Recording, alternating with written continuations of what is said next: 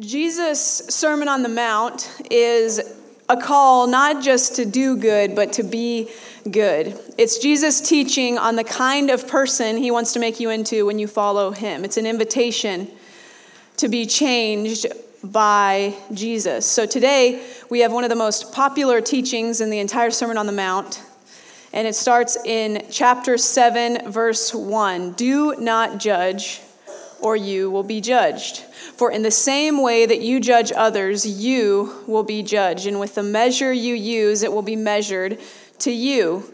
Why do you look at the speck of sawdust in your brother's eye and pay no attention to the plank in your own eye?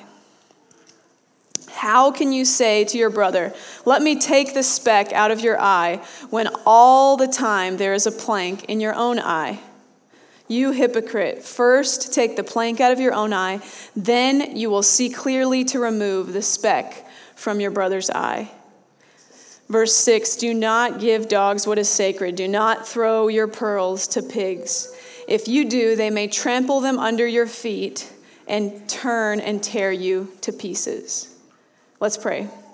Jesus, we ask that you give us ears to hear and eyes to see. We ask that we could get curious about what makes us judgmental, and that we could genuinely ask of you how you would have us to be, how you would have us to correct people, to correct ourselves, and to grow into who you want us to be. In your name, amen.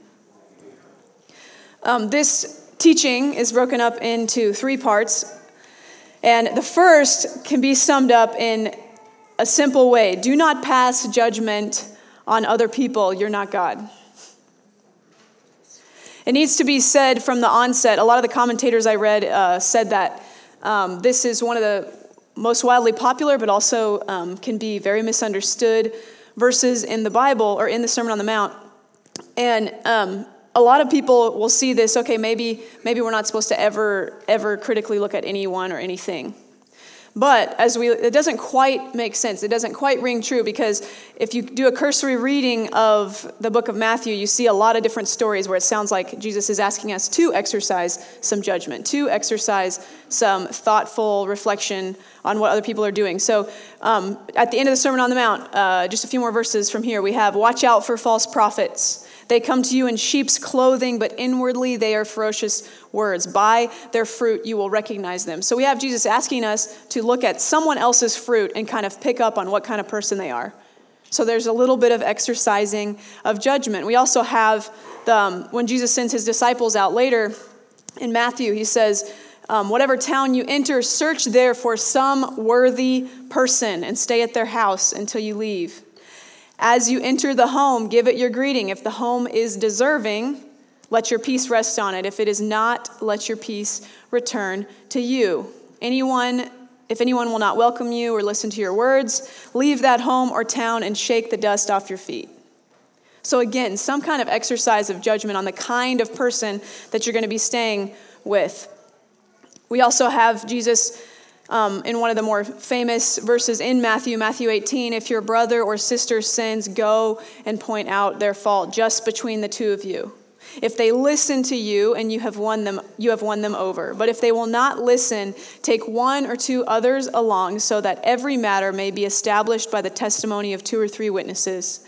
If they still refuse to listen, let it go to the church. And if they refuse to listen even to the church, treat them as you would a pagan or a tax collector. Truly, I tell you, whatever you bind on earth will be bound in heaven, and whatever you loose on earth will be loosed in heaven. So that's confusing. It almost seems like if you aren't calling people out to a certain amount, Jesus is making kind of a connection to what will happen in heaven and vice versa. So that's confusing. So we judge occasionally. Sometimes what could Jesus possibly mean? Ben Witherington says that the focus of this material has to do with judging or condemning people, not judging particular words or deeds or attitudes or actions of people. So Jesus is not saying never to be critical, never to use judgment on what might be right or wrong. We have to use judgment all the time. You know, if it's raining, you have to use judgment to decide, okay, I need an umbrella or not. Do I want to get wet? Do I not? That's a judgment. You use judgment all the time. So Jesus is not saying to do that. He's saying that it's not for a human being to be the final judge on another person's life. Another way to read verses 1 and 2 at the beginning is, do not condemn another person to hell, so you may not be similarly condemned in the last judgment. So it seems that to Jesus, there's a difference between using good judgment and being judgmental. A difference between being critical and offering helpful feedback. Oswald Chambers says, in a wholesome spiritual life, there is no room for criticism. Oswald Chambers has a lot of good things to say on this, so I'll read a few quotes from him. But he says, if criticism becomes a habit, it will destroy the moral energy of the life and paralyze spiritual force. The only person who can criticize human beings is the Holy Spirit. None of us dare criticize another, because as soon as we put ourselves in a superior position as soon as we do, we put ourselves in a superior position to the ones that we criticize. Critics must be removed from what they criticize. Chambers' observation is so spot on. If we look through history, especially the 20th century, so many of the genocides and massacres of people began with labeling another group of people as the other, as dehumanizing, as separating ourselves from those people over there. To criticize is to completely remove empathy, to completely remove compassion, and to come at them as if they are utterly and totally different than me. So does this mean that I can never give someone else feedback or make them aware of blind spots? I don't think so. N.T. Wright says, he, meaning Jesus, does not mean that we should not have high standards for behavior, for ourselves and for our world, but that the temptation to look down on each other for moral failures is itself a temptation to play God. And since we aren't God, this means it's a temptation to play a part, to act, to be a hypocrite, which literally means a play actor, one who wears a mask as a disguise. And if you look back at the examples I read earlier, majority of Jesus' judgments or critiques or invitations to look at someone is to look at spiritual leaders to see if they are playing this part, to see if they are wearing a disguise, if they are stepping into the place of God. Oswald Chambers goes on to say, the Holy Spirit alone is in the true position of a critic. He is able to show what is wrong without wounding or hurting. So when I'm being critical or judgmental toward another person, I'm taking upon myself the job of the Holy Spirit. I don't know about you, but unlike Jesus or the Holy Spirit, it is nearly impossible, if not totally impossible, for my motives to be completely untainted. The only way we can give spiritual feedback that is helpful and constructive and brings transformation is that if it is through the Holy Spirit in us. So when the Holy Spirit reveals something, says Chambers, of the nature of sin and unbelief in others, his purpose is not to make us feel the smug satisfaction of critical spectators. Well, thank God I'm not like that. We've all thought it, at least I have. But to make us so lay hold of God for them that God enables them to turn away from the wrong thing. So kind of a warning bell that would go off in our heads if we, as soon as the thought enters our mind, well, thank goodness I'm not like them. That should raise a flag in our mind. There's something wrong with my way of thinking about this. So in review of Jesus' first kind of point here, don't pass judgment on people. You are not God.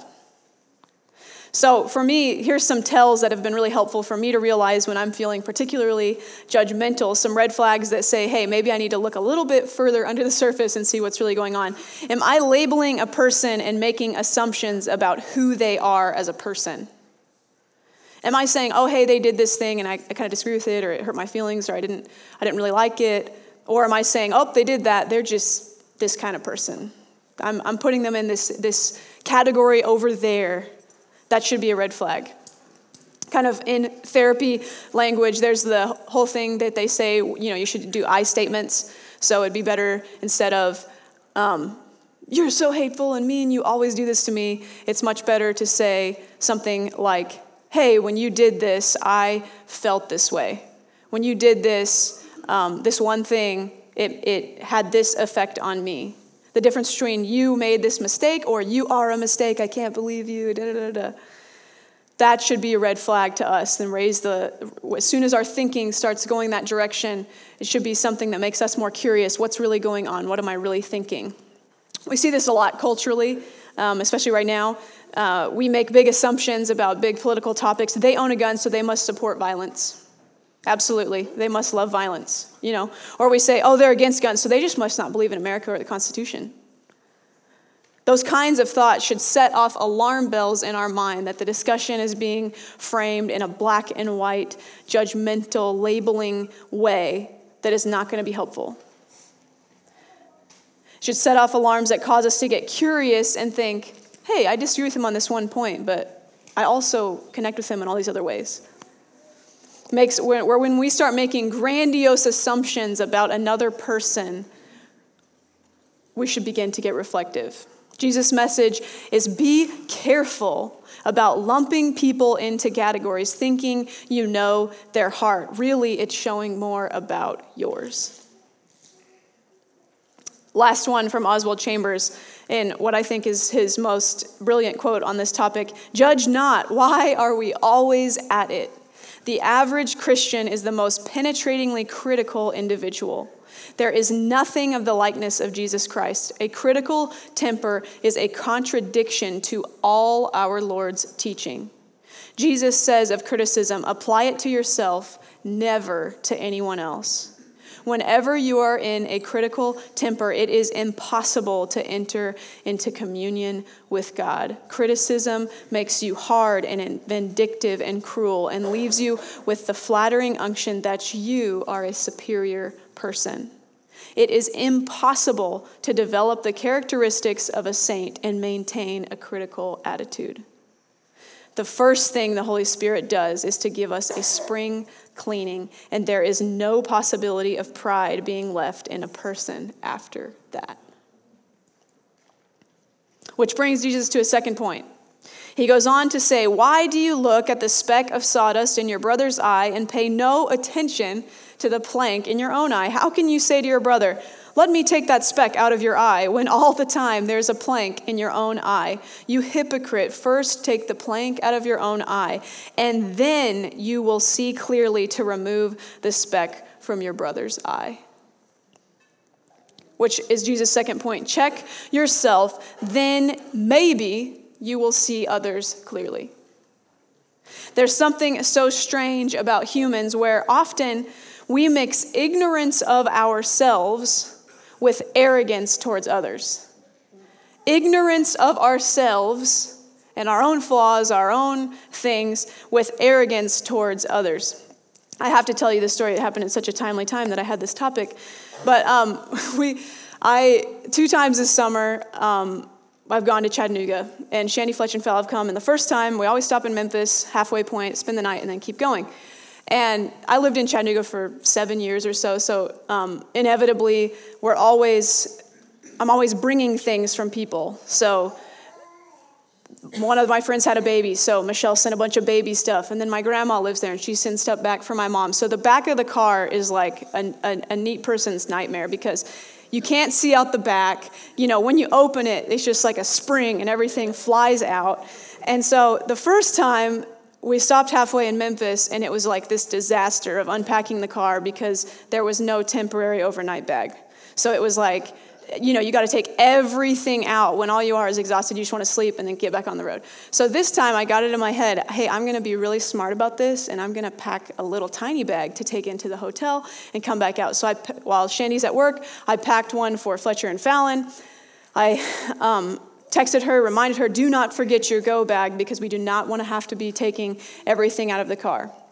So last weekend, get to Memphis, get in there, and I say, well, Shandy, where's your go bag? Oh, I forgot. And I go, what? That was the whole point. And I kept, saying, well, I can't believe you forgot it. Man, now we got to take it all out. And I was going on and on and on and on. So we get in the hotel and get Fletcher and Fowles out. I start opening my bag and I realize, guess who forgot to put clothes in their go bag? Me. So I had to walk back out and get both of our bags and bring them inside, which is a perfect example of mixing ignorance of ourselves with arrogance towards others. It's a really funny story, but I think we can all relate, and a lot of times it's not quite so funny. It's searing or it's hurtful. It's not a wonderful, funny experience to tell about later. Brene Brown, I've quoted her a lot. She's done the most extensive research on shame and vulnerability. But she has some really great quotes, and if you're wanting to dig in more to this topic, I totally recommend picking up any of her books. But she has a quote that says, "Research tells us that we judge people in areas where we're vulnerable to shame, especially picking folks who are doing worse than we're doing. If I feel good about my parenting, I have no interest in judging other people's choices. If I feel good about my body, I don't go around making fun of other people's weight or appearance. We're hard on each other because we're using each other as a launching pad out of our own perceived shaming deficiency." She goes on and says, "We don't judge in areas where we feel a strong sense of self-worth and grounded confidence. So the more of that we build, the more we let go of judgment." Her research has been very searing to me and continues to be something that, while I'm aware of it, I can kind of catch some red flags. I am not always sure how to respond. So a few things about judging others, some helpful things, is that check yourself and then you'll see others clearly. As soon as I start feeling intensely judgmental, warning bells go off in my head. I think, oh no. What's going on with me? I have a blind spot somewhere that I am not seeing. Where do I feel shame? Am I tired or am I stressed? What's happening with me that's causing me to feel so judgy right now? First, take the plank out of your own eye, and then you will see clearly to remove the speck from your brother's eye. Which brings us to Jesus' final word in this passage. Verse 6, "Do not give dogs what is sacred. Do not throw your pearls to pigs. If you do, they may trample them under their feet and turn and tear you to pieces." Don't hold people to your standards if they do not believe as you do. In the time of Jesus, pigs were unclean. I actually learned in the Valley of Elah, where pretty sure David and Goliath fought. They found Saul's camp and the Philistine camp, because in the Philistine camp, there's no pig products. There are. But in Saul's camp, there's no traces of pigs on that side. So Jews were very, very kosher, very, very concerned about pigs. And so in ancient times, they would often refer to unclean Gentiles or unbelievers as pigs or dogs, which is another sermon for another time. But to put it another way, Jesus is contrasting a fellow believer or a brother, as he talks about in the first one. Don't go to your brother and point out the plank in his eye. He's contrasting that with someone who does not believe, someone who is an outsider. In this passage, he seems to be saying some teachings are only for disciples and should not be put on unbelievers. Really, the whole Sermon on the Mount is for people who are already following Jesus. It's people who are already interested in becoming like Jesus, and Jesus is taking it to the next level, showing us where he wants us to go. So, if that's your interest, it's not our job as believers to shove his way onto others. Which is basically kind of the biblical saying, haven't you all been on Facebook or whatever your social media of choice is, and you see this discussion pop up, and it's about this hot topic that you have a strong opinion about, and someone just says something that you're right down that alley of that stupid person. They said, why could they think that? And you're looking at it and you really just want to jump in there and comment. And sometimes you do and you immediately regret it because all it does is confirm all your negative feelings about those people. And they're not taking it and they lay into you and you just see it or you watch it. Maybe you don't comment. But you watch it just go into this downward spiral that's not helpful at all. I think that's what Jesus is saying. Just don't. Just stop. It's not worth it. He literally says, they may trample your wisdom or your things that you're saying, your beliefs that you have. They may trample them under their feet and in turn tear you to pieces. It's a warning. It's a smart warning.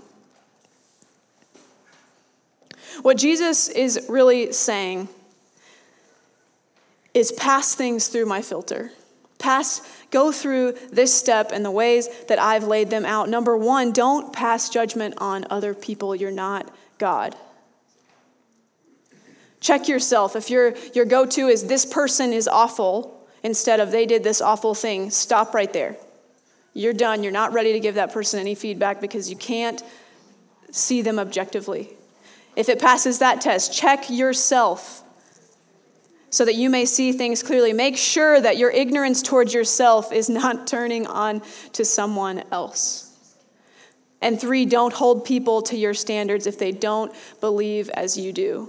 And these standards are primarily for you. The whole Sermon on the Mount is for us to become the kind of people that Jesus wants to make us into. Does this person that I'm being critical of even share the same values and beliefs as I do?